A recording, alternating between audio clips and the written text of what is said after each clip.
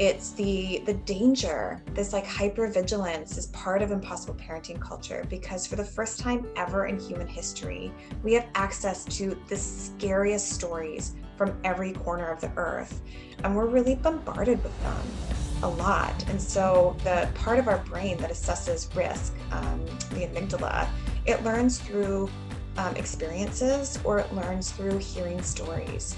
And so ideas of like things that could happen to our children that we never would have imagined, we are surrounded by those stories. I can't even tell you how obsessed I got one year with secondary drowning. Even though that's not really a thing, I was convinced it was going to be a thing. Welcome to the One Strong Mama podcast, the no BS show that's not afraid to get real about all things pregnancy, birth, postpartum, and beyond. We're talking with visionaries who are challenging the status quo and changing the world one pregnancy and one birth at a time. I'm Lindsay McCoy, mom of 4, exercise physiologist, doula, and childbirth educator.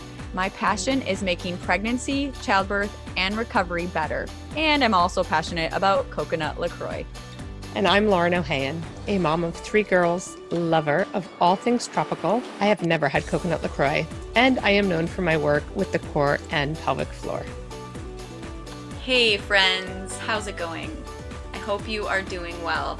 Today's episode is an important topic to cover right now, as so many people are struggling with postpartum depression and anxiety more than ever before, and it makes perfect sense. We're going through an intense time in the world with COVID, with politics. Everything just seems really, really heavy, and it is really normal to feel anxious about it. So Olivia, our guest, talks about a lot of strategies, what to do, what to look for, when to know to get more help.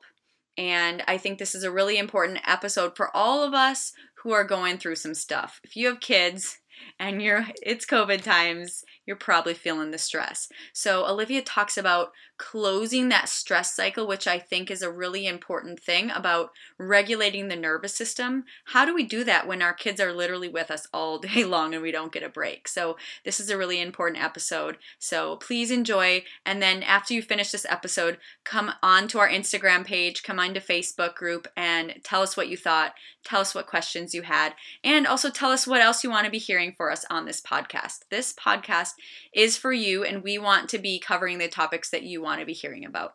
Without further ado, here's the episode. Olivia Scobie, she, her, is a social work counselor who specializes in perinatal mood disorders, birth and reproductive trauma for new parents having a hard time adjusting to life with baby. Olivia is also a retired doula. With 2 loud kids and 1 old dog, she believes in good scotch. Okay, I'm coming over, telling your story and supporting families through difficult times. Olivia, it is great to have you with us. I am intrigued, mostly by the scotch. No, I'm very intrigued. So we're happy to have you because this is a really important topic and is often glossed over, as are many things in health around health. I wanted to say for women, but I feel like there's got pregnant people and postpartum people. Before we dive into the juice of our interview, can you just tell us a little bit about yourself? How'd you get into the work that you do? And, the retired doula bit is probably part of that story somewhere. So that would be interesting to hear about too. Just tell us about how you got to where you are. Yeah. Thank you so much for having me. I got into this work, I think, the way that a lot of people who work with perinatal mood disorders and birth and reproductive trauma do, which is through my own experience. I was young. I started early, is usually what I say when I describe having kids. I was just about a year out of high school when I got pregnant with my first. And I had no idea what I was getting myself into. And I had a really scary birth. I usually say that I don't remember much about it, but I do remember that the OB on call turned to my mother, who was my birth support, and said, like, if you don't calm down, I'm going to have to medicate you, or you have to leave the room. Like, you have to choose Valium or leave the room. What are you going to do? Wow. And it was just a shit show right from the beginning. Like I really thought I was going to nurse. Nursing didn't work out. Baby became so dehydrated. We were back in the hospital really quickly with a pretty severe tongue tie that made even bottle feeding hard. I quickly fell into a really deep depression, but wasn't kind of sure what was happening to me because everybody had this like, well, what did you think it was going to be like kind of attitude because I was so young when I had them and I was single. And so it took a while for me to put the pieces together that I wasn't okay. But then because I was young and single and poor, it felt really unsafe for me to talk to anybody about it because I had a lot of fears around like, are they going to take my baby? Like, what does this mean? Maybe I'm not a good mom. And so I just kind of suffered in silence. And then I went back to school when I'm from Canada. And so usually you get kind of a year to 18 months of mat leave. But I opted for 6 weeks and then I went back with school, but that might feel really normal for folks listening from the States. And got into gender and family studies and sociology and started to sort of put together just a lot of things that were happening in my life that made a lot more sense when I started to think about sort of the broader social issues of like what happens with our maternal identity and the expectations on parents and mothers, and was just really interested in the intersection of maternal identity at that time specifically and how that shaped our moods. And I went on to have a second child, although I was really scared and went even further. At that point, I was working with moms who were in the prison system and what was happening with like reuniting with their kids. And it just sort of grew from there that I had a big interest in looking at the sociological things that happen for parents and then what that means for having depression, anxiety, and what that means in terms of having a trauma response. And so I became a doula for a while as I was putting myself through school. I loved it, but I hate being on call. I find that really hard. It's hard. Yeah, it's really hard. And then I've been working as a social worker in private practice and doing a lot of teaching and training in this area ever since. Awesome. Thank you for that. So, postpartum mental health, what is normal hormonal ups and downs versus not normal? And, normal is in quotations, of course. Well, I mean, like there is definitely a hormonal shift and we see it like when I'm talking to my pregnant clients, we often see it at day 3 when those hormones dive, right after you give birth. So there is some stuff I think people are told like it's normal to feel overwhelmed a little bit. It's normal to feel emotional, but I think sometimes new parents wonder, well, is this normal or like what would be a sign that I need something more, that this is not right? Yeah. So there's a model that I use when working with clients and looking at what happens biologically is kind of one part of that model. And you're absolutely right. There is that dip in progesterone and estrogen that can feel really hard and takes a while to kind of level out, specifically if parents are nursing. But when I think about the biological parts of postpartum depression, anxiety, there's a lot about postpartum life that's just not that great for our mood in general.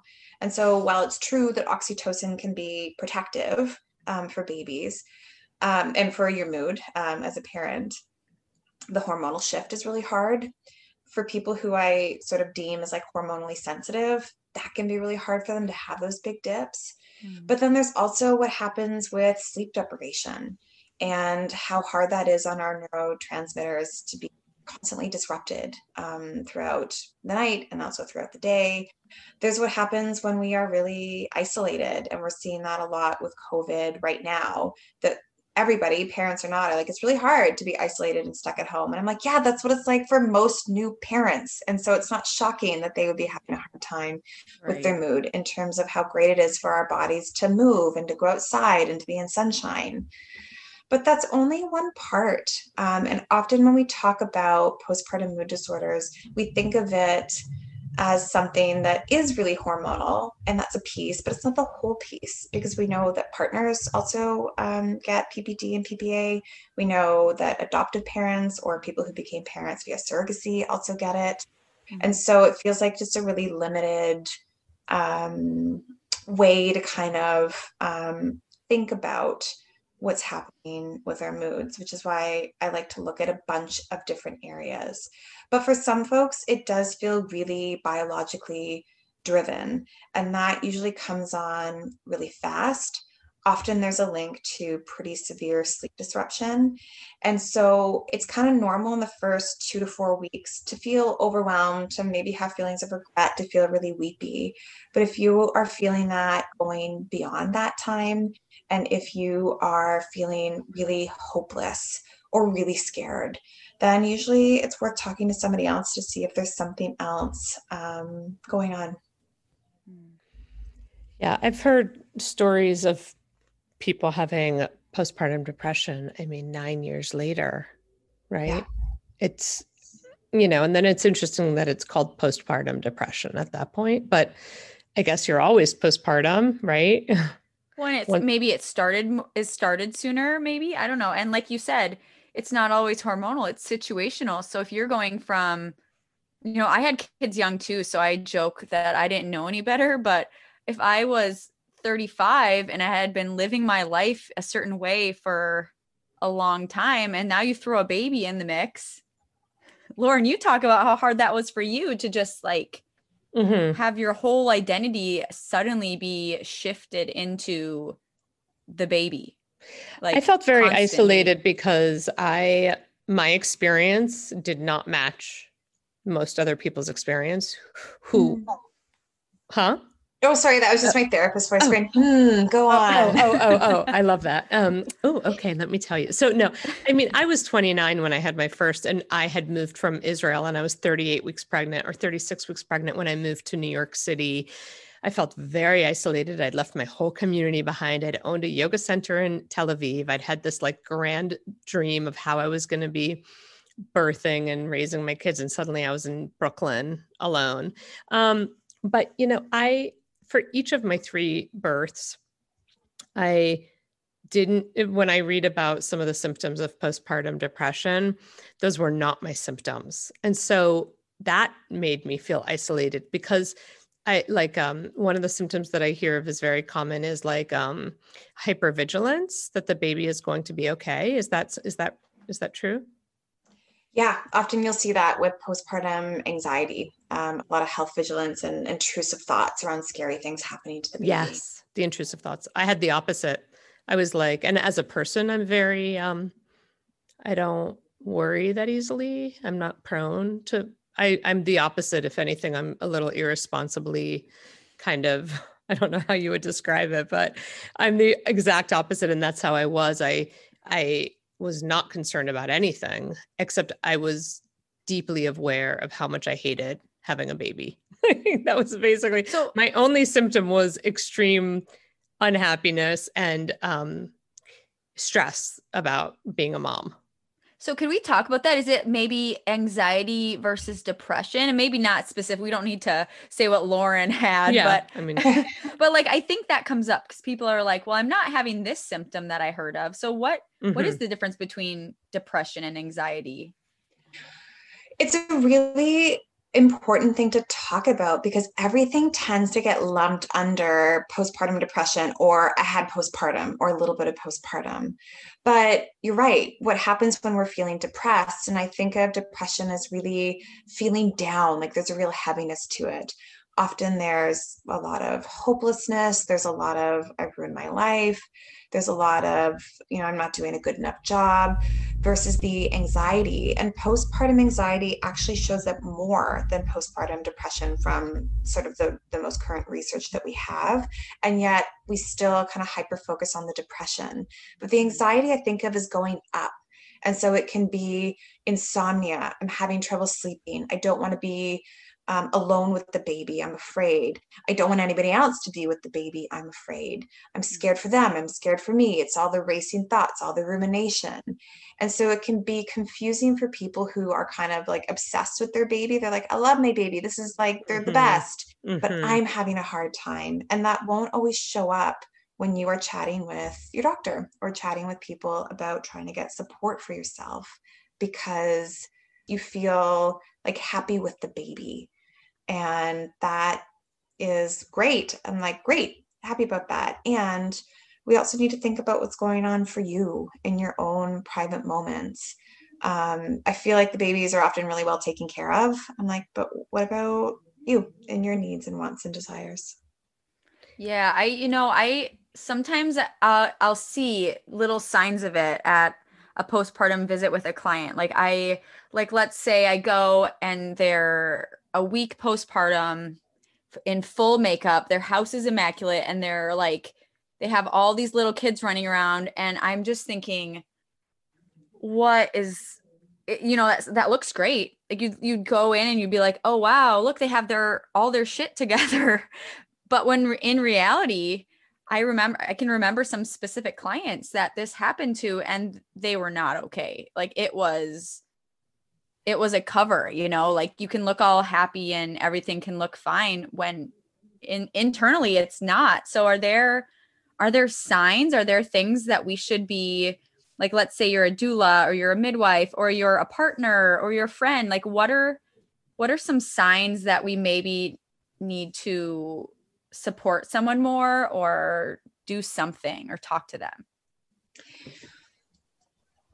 I think that, the number one question that a lot of new parents have is this normal? And that can be really hard to answer when it comes to the mild postpartum mood disorder stuff that can show up. It's a lot clearer when it's sort of medium to severe, because often your client will say, or if they have a partner, their partner will say, like, something's really off, something's really different. And so if people are feeling really disconnected from the baby, feeling really unbonded to them, although again, bonding can take time and there's nothing kind of weird about that. If the symptoms are starting to interfere with everyday life, for sure, I would be referring that client to talk to their family doctor or therapist, or to be seeking some sort of professional support along those lines. If people are feeling really tortured by intrusive thoughts, I would also be referring them to chat with somebody. And for me, the biggest one is sleep. If your client is really not sleeping because the baby's up a lot, I always have just a warning light that goes off around, like, okay, let's really sort of stay on top of that. Or if the baby's sleeping, but they're not sleeping, if they have really intense insomnia, then that's something that I would also be referring out pretty quickly, because the link between like severe sleep deprivation and what happens with our mood is pretty clear. That when we're not sleeping, most of us aren't okay. And there's even some interesting, I know in Toronto, when sometimes people are having severe sleep deprivation and they start to feel like they're really losing it and they go to the hospital, often the first thing the hospital will do is be like, we have to get you to sleep and then we'll assess what's going on with your mood. But it's really hard to know until you've slept. And when I did really long, like, doula birth work, I would really feel it. Like, I'd be on my way home from the hospital or the birth center or the client's home, and I would feel like a maniac, and I would be restoring everything that happened at the birth. Like, the nurses hate me, the clients are disappointed with me. And then once I had like some solid sleep, I'd wake up and be myself again. That's so true. Just last week I was at a birth. I got there at 9 p.m. and I got back to my house at 7 a.m. So it wasn't that it was excessively long. It was just that it was complete one whole night of no sleep. And it's hard. And I don't have any, clinical anxiety, depression. And just getting home was hard. And, that is one of the most difficult things. And then you think, so this mom was just up all night and now she, I can go home and sleep. she now has to nurse a baby and take care of a baby. So it can be really hard to set yourself up for success when you can't recover after you give birth. And that's even when it's been like a pretty decent birth, when there's been a traumatic birth or Oh my birth that needs a gosh. lot of processing. Yeah. Sometimes people can't sleep because they're just so amped up Yeah. from the adrenaline and the cortisol. And so they won't sleep if the baby's really sleepy in the first couple days, and then they'll crash and be really not okay right around the time you're having that big like estrogen progesterone crash. So number one tip is probably, it sounds like, get sleep.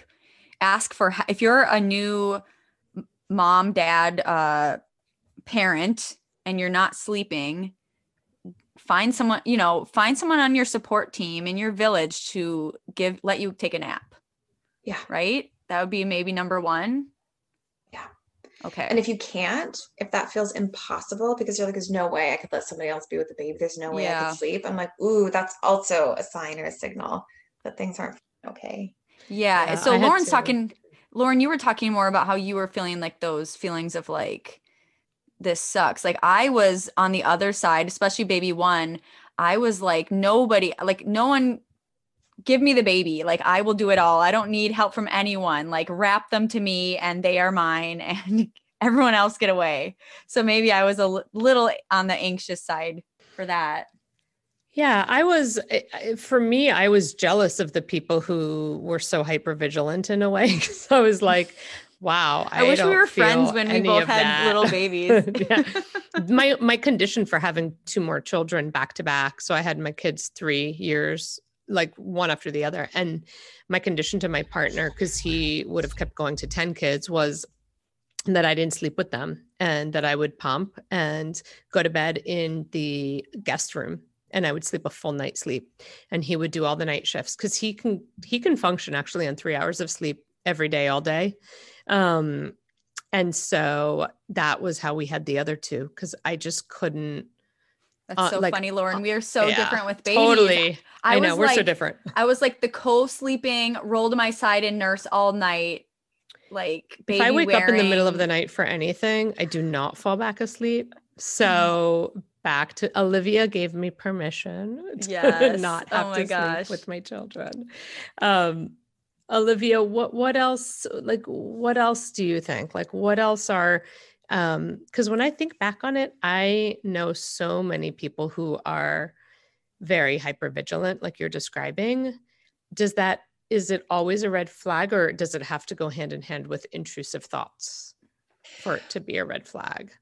And this is the thing that's so confusing. And I just want to briefly touch on the other parts of the model because I think it might bring some clarity. Sorry. Yes. And you're talking about some of them, because the other part of the model is like our thinking patterns and our thoughts, that we know that people who are more prone to rumination, who are more prone to critical thinking or perfectionism, they tend to have a tougher time with their mood. And so sometimes that will look like hypervigilance, or it will look like being really kind of obsessed with the baby in both positive ways and ways that don't feel so positive. There's also life circumstances, that there are so many factors that have been connected to having a difficult time with your mood postpartum, like having a difficult birth, like having financial struggles, like having a dud for a partner. And that list can get really long. Things like moving, even though I know a lot of folks are like, we're going to buy a house or we're going to renovate. But all those sort of stressors can really add up to make it just harder to cope with the challenges of postpartum life. Also, aspects of identity. And so this is where concepts such as maternal ambivalence show up. And that just means that we feel that push-pull between the needs of our children and the needs of the other parts of ourself, like our intellectual self or our sexual self or our, relax, I like to just be alone and do my own thing self. And how not all of us love the work of parenting a young child, like the diaper changing, feeding, and the going for a walk, which doesn't necessarily mean we don't love our baby. because the relationship we have with our kids is really different from just the work that's involved with parenting. And reproductive work is often really boring for a lot of folks. And so that can be confusing. And then all of this is happening within what I call the culture of impossible parenting, which are all the markers of, to be a good parent, you need to really engage in a lot of self-sacrifice. Like that's how we'll know that you're a good parent. It has best believe that like we need to make every moment magical, and so it's not okay for us to have like boring days at home. I need to be thinking about my baby's like cake smash for their birthday, and I need to be thinking about crafts to do with my kids. It's the danger. This like hypervigilance is part of impossible parenting culture, because for the first time ever in human history, we have access to the scariest stories from every corner of the earth. And we're really bombarded with them a lot. And so the part of our brain that assesses risk, the amygdala, it learns through experiences, or it learns through hearing stories.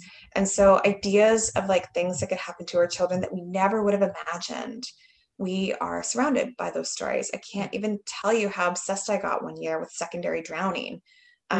Even though that's not really a thing, I was convinced it was going to be a thing. And so there's all of this subtle pressure in the background around what it means to be good. And we all really want to be good at parenting. We want to be really good parents. And so it's hard sometimes to separate what is coming from where, which is why, I'm a social work therapist, so I really believe in therapy, which is why unpacking that with somebody, if you're feeling really lost or swept up in it, can be really helpful for parents, regardless of whether or not they get a clinical diagnosis, because some parents will, and that will be very meaningful for them. And some parents won't, either because they don't meet criteria, but they're still not feeling that good, or because they don't want to explore that because they are afraid of what it would mean to have a recommendation for medication, particularly if they are nursing. This episode is brought to you by the One Strong Mama program, the game-changing prenatal and postnatal program that prepares the body for pregnancy, birth, and beyond, based on the Body Ready method, teaching birth and fitness pros how to assess and train prenatal clients. Go to onestrongmama.com to learn more. Yeah, I see a lot of that. Lindsay, do you get a lot of that too? Well, I was thinking when you talk about impossible parenting, how like in the 80s, our parents just drank their tab and threw us outside, and I just ran around outside all day. And that's great parenting in my opinion. And now we have to have like daily arts and crafts time. And now let's talk about COVID, where our kids are home with us all day. And the anxiety is rising, and we're not surrounded by our village.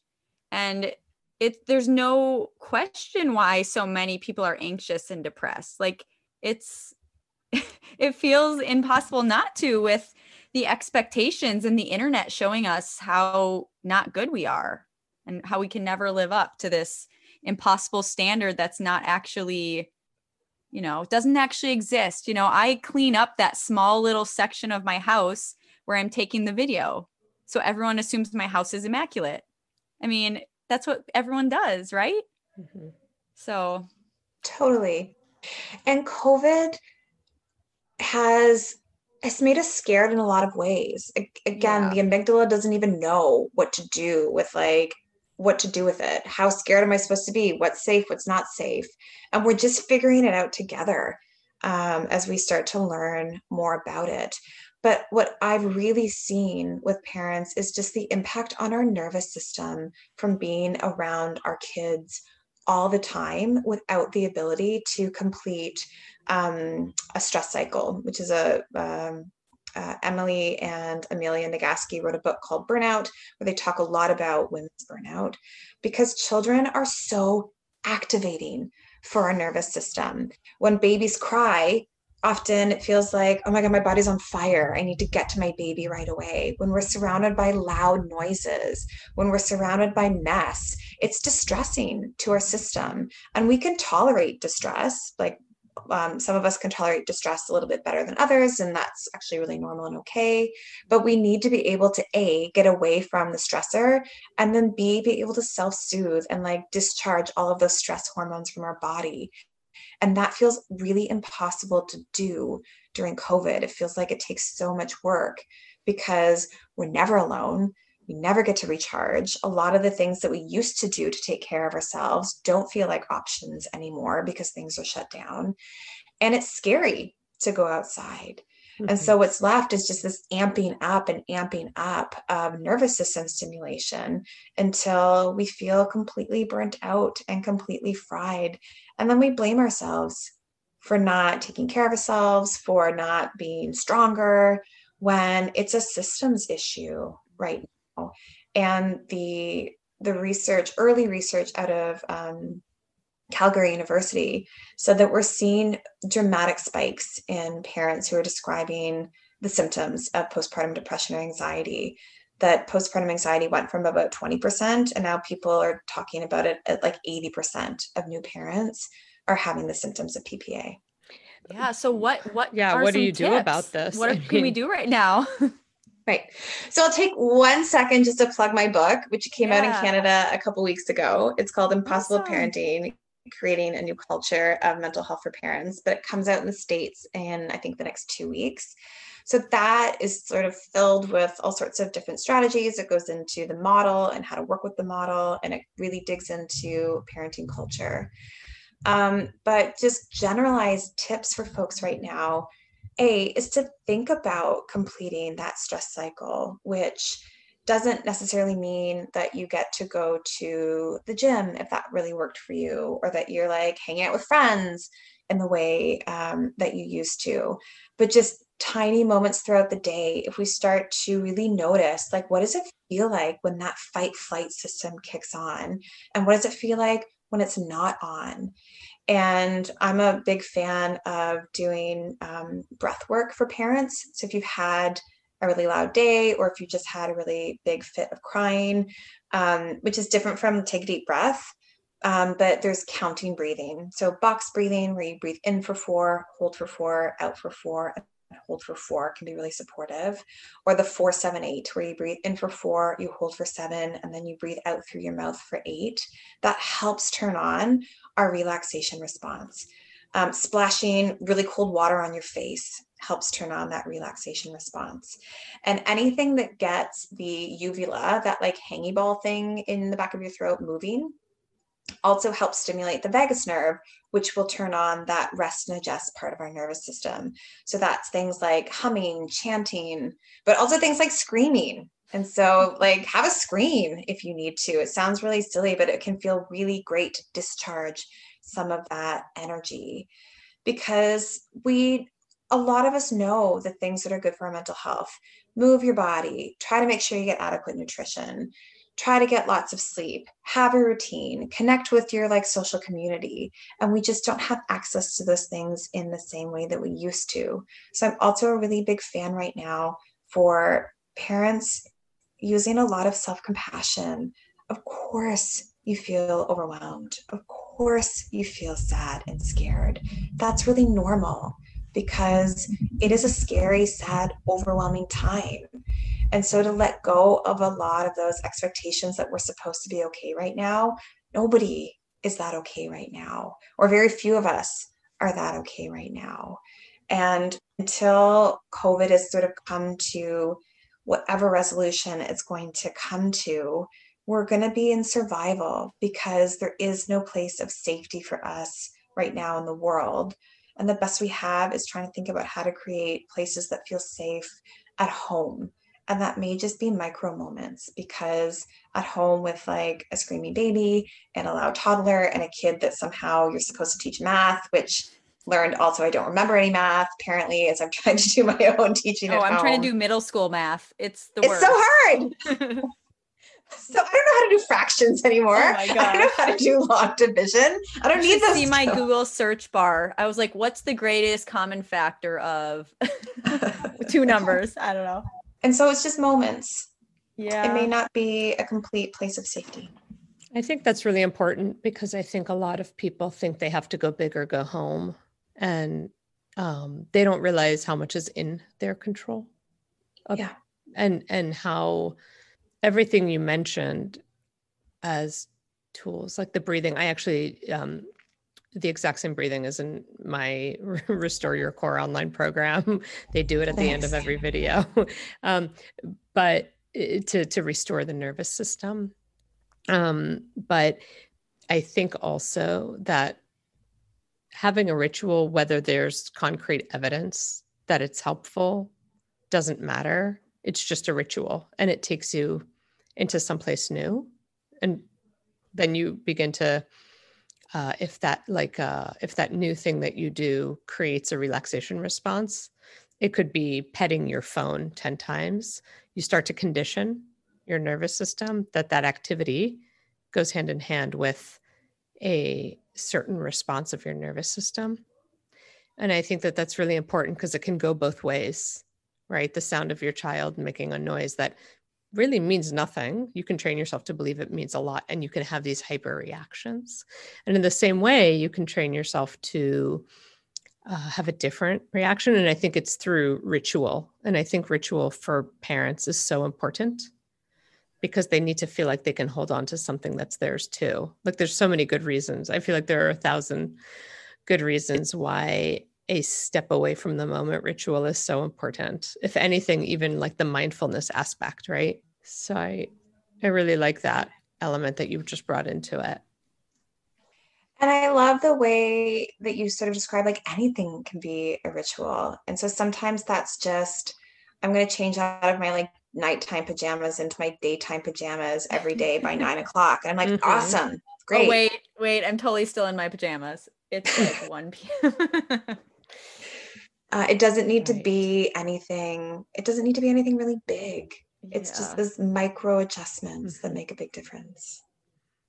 Yeah, I think that's huge. And for self-care, one of my best friends teaches like self-care and all of this stuff around actually like intimacy and partners and being a new mom and wanting to be intimate. There's a lot of people who will admit that they don't want to be intimate after they've had a baby. And one of the biggest things she talks about is like, you have to have your self-care rituals. How can you, when your tank is empty, how can you possibly consider, like, I just remember feeling so touched out, feeling so exhausted that like I would enjoy that if I had the capacity, but it was just like it. And I think, you know, the thing is, I think it's important for people to know what one of my friends who's a therapist always said is like, don't make any major life decisions or like relationship decisions that first year postpartum, maybe. I mean, obviously there's a time and a place you need to, but she's kind of saying like, this shit's not your normal. It's not your forever. This first year is intense. So I think the question is always like, what's normal intense and what is like, I need help intense, right? Yeah. Totally. And that is a really hard question to answer, often for that mild, sometimes to moderate mood piece. And that's where talking to somebody who specializes in this can be really helpful, that you can sort of come to that answer together if you're not sure. What about things you can do in advance of having, so like you're so much smarter usually, maybe with your second or third or fourth or fifth child, you know what to expect. But do you ever I'm always careful with expectant parents because I don't want to put the whole nocebo effect into play, right? I don't want to suddenly start telling them how bad it's going to be. Like that's Debbie Downer. But what do you do with new parents to help them prepare for, you know, all of this? Do you suggest getting nannies? Do you suggest getting in-laws? Do you suggest... Are you talking about postpartum, Lauren? Like what to do? Yeah, like what to do when you're pregnant to prepare for postpartum, because I think that like a lot of people don't. We're so focused on the birth. And Lauren, want to know what I call it? The example I give to my doula clients is I say, you know, it's important to prepare for the birth. It's like preparing for the wedding. But we also got to prepare for the marriage. We can't just prepare for that. So how do we prepare for the marriage? Yeah. right? Or like how do you prepare for postpartum prenatally? So I'll often touch on the sort of 6 factors of perinatal resilience, which came out of research around folks who had a great time in their postpartum to be like, what are they doing? Like, let's take a look over here. Mm-hmm. And it's nothing that feels that you'll be like, oh, yeah, that makes sense. But it's about figuring out how clients can apply it to their specific life and their situation. So it's things like adequate self-care. But the biggest piece around self-care isn't what you're doing, because that's really individual. It's that you feel entitled to it. You're like, of course I get to take care of myself. Of course that's going to be a part of what happens postpartum. Same with the second, having enough help. Of course I deserve help. It's not reasonable for anybody to do this all by themselves. But help means different things to different people. Some people have resources for lots of help, like nannies and doulas. Some people have family or friends close by. Other people, it's complex negotiations with their partner if they have one. It's the third is managing stress, which again, right now during COVID, we don't have that much control over some of the stressors in our life. But how do we respond to those stressors, and how do we soothe ourselves when we're feeling stressed? Feeling prepared for the baby is a big one. Parents who have preemies or who have babies that come at unexpected times. I had a client once who had her baby right at 37 weeks, and that was really distressing for her because she's like, I thought I had 3 weeks. Mm-hmm. I wasn't even done work. I thought I had right till the end. So everything leading up to the birth, I personally think that the best time to give birth is when you are so sick of being pregnant that every day you're like, oh, come on, baby. So agree. That there's nothing left to do. And then it's also managing the expectations of yourself. And that's a really big one. Closing the gap between what you think life is going to be like with a baby versus what it's actually like. And there's always a gap. That's normal. But the sooner we can close that gap and be like, okay, so this is going to be our normal and I can roll with it. Those are some of the most critical things that parents can do, and things that doulas really help with. I think they help get prepared. They help manage those expectations. And they help with putting the pressure on around, you have to take care of yourself. It is not a marker of how good you are at this if you are a wreck. That's not the sign that you're doing. Yeah, it's If not only. if you're at playgroup a week after you give birth, you're not better than the mom who's still sleeping, right? Yeah. Like if your house is cleaner, I think we just put these ridiculous expectations on ourselves, and if we could just give ourselves a freaking break. Like I will even tell my clients with baby 2, because my hardest was probably baby 2 afterwards, because it's still, it's like going from 1 to 1 to 1 to 2, and I was like, how do I give this much attention to both? And so I got really overwhelmed. And so I tell people things like, it's okay if your toddler watches 3 episodes of Sesame Street or whatever they watch these days, so that you aren't a freaking mess at the end of the day. Like it's not forever. It's a short period of time, I also found the adjustment from 1 to 2 really hard. I was like, did I have time before that I just didn't know that I had? Because now it feels like anytime I had when the first kid was asleep is now being taken up by like toddler needs. Yeah. I had no idea. It's hard. Yeah. It's so hard. I know people, I have teenagers now. Olivia, how old are your kids now? 16 and 12. Mm-hmm. I have teenagers too, right? That same age group. And so does Lindsay actually. And people are always talking about how, they hate the teen years. And I'm like, I would birth. I will have 10 more kids if you give me teenagers. I love this age, 10 onwards, but I love babies. I know you do. The baby, the birth I was just at, like this huge, like luscious 10-pound baby. I was like, we're not having any more babies, but I was like, oh my gosh, I just want to snuggle that baby. But I know it's hard. It's a hard period for most people.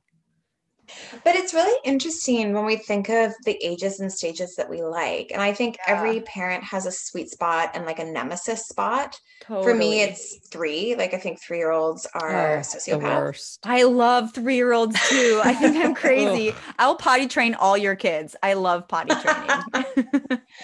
But there's a way that we get to talk about like, ugh, teenagers and like, ugh, Yeah. the terrible twos. But that when it comes to like sweet, precious babies, to be like, ugh, infants feels really different and scary Yeah. to say out You're loud. right. So I love Lauren, you normalizing that. I love us all, we all have different ages we like, and that's okay. Doesn't, like you said, Olivia, it doesn't mean that we don't like our kids. It's just a really difficult time. That's okay. Yeah, Own it.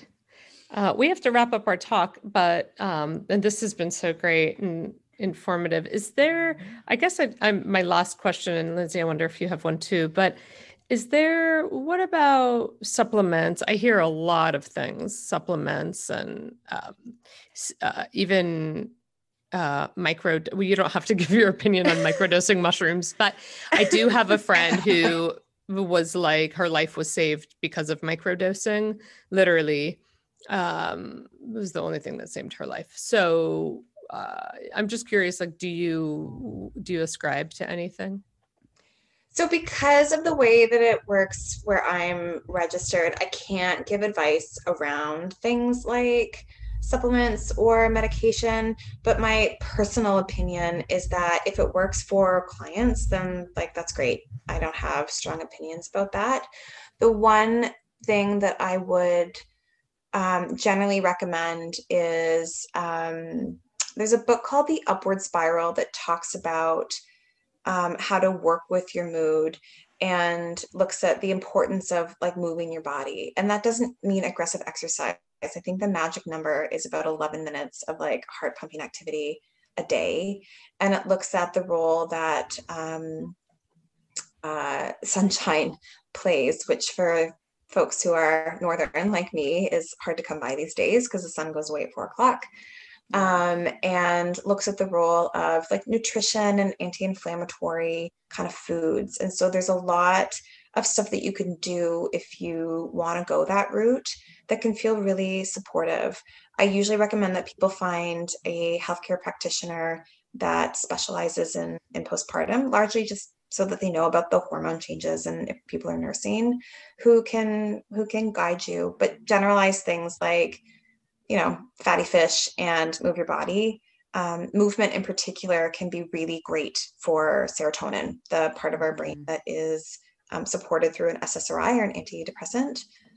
It is a bit of a natural antidepressant to move your body and get in the sun. Hmm. Yeah, you're preaching to the choir. Yeah, for real. I would just like to hear if you have any parting words of wisdom for our listeners going through, maybe they have a new baby and it's COVID. Like, what are your final words of wisdom? Just go easy. Go easy on yourself and go easy on the folks around you. I really think that we need to sink into a lot of compassion right now for ourselves and for the people around us because it's really hard. And right now, it kind of feels like we're all drowning and fighting over the same life preserver. And just to bring that awareness to what it's like to be swimming in this together. And it will end. You're really right that this will end. Hmm. Soon, apparently. Hopefully. Fingers crossed. Yeah. So where can people find you? I know we'll put it all in the show notes. We'll add the link to your book. What, like, socials, what's the best way to reach out to you? Yeah, social media is probably a good one on Facebook. I'm running a free online book club next year because I know it could take parents a full year to read the book, but we'll be working with all of the concepts and tools from the book. I also have a free course on anxiety that's up that people can access if they're looking for, again, really practical stuff to do at home right now.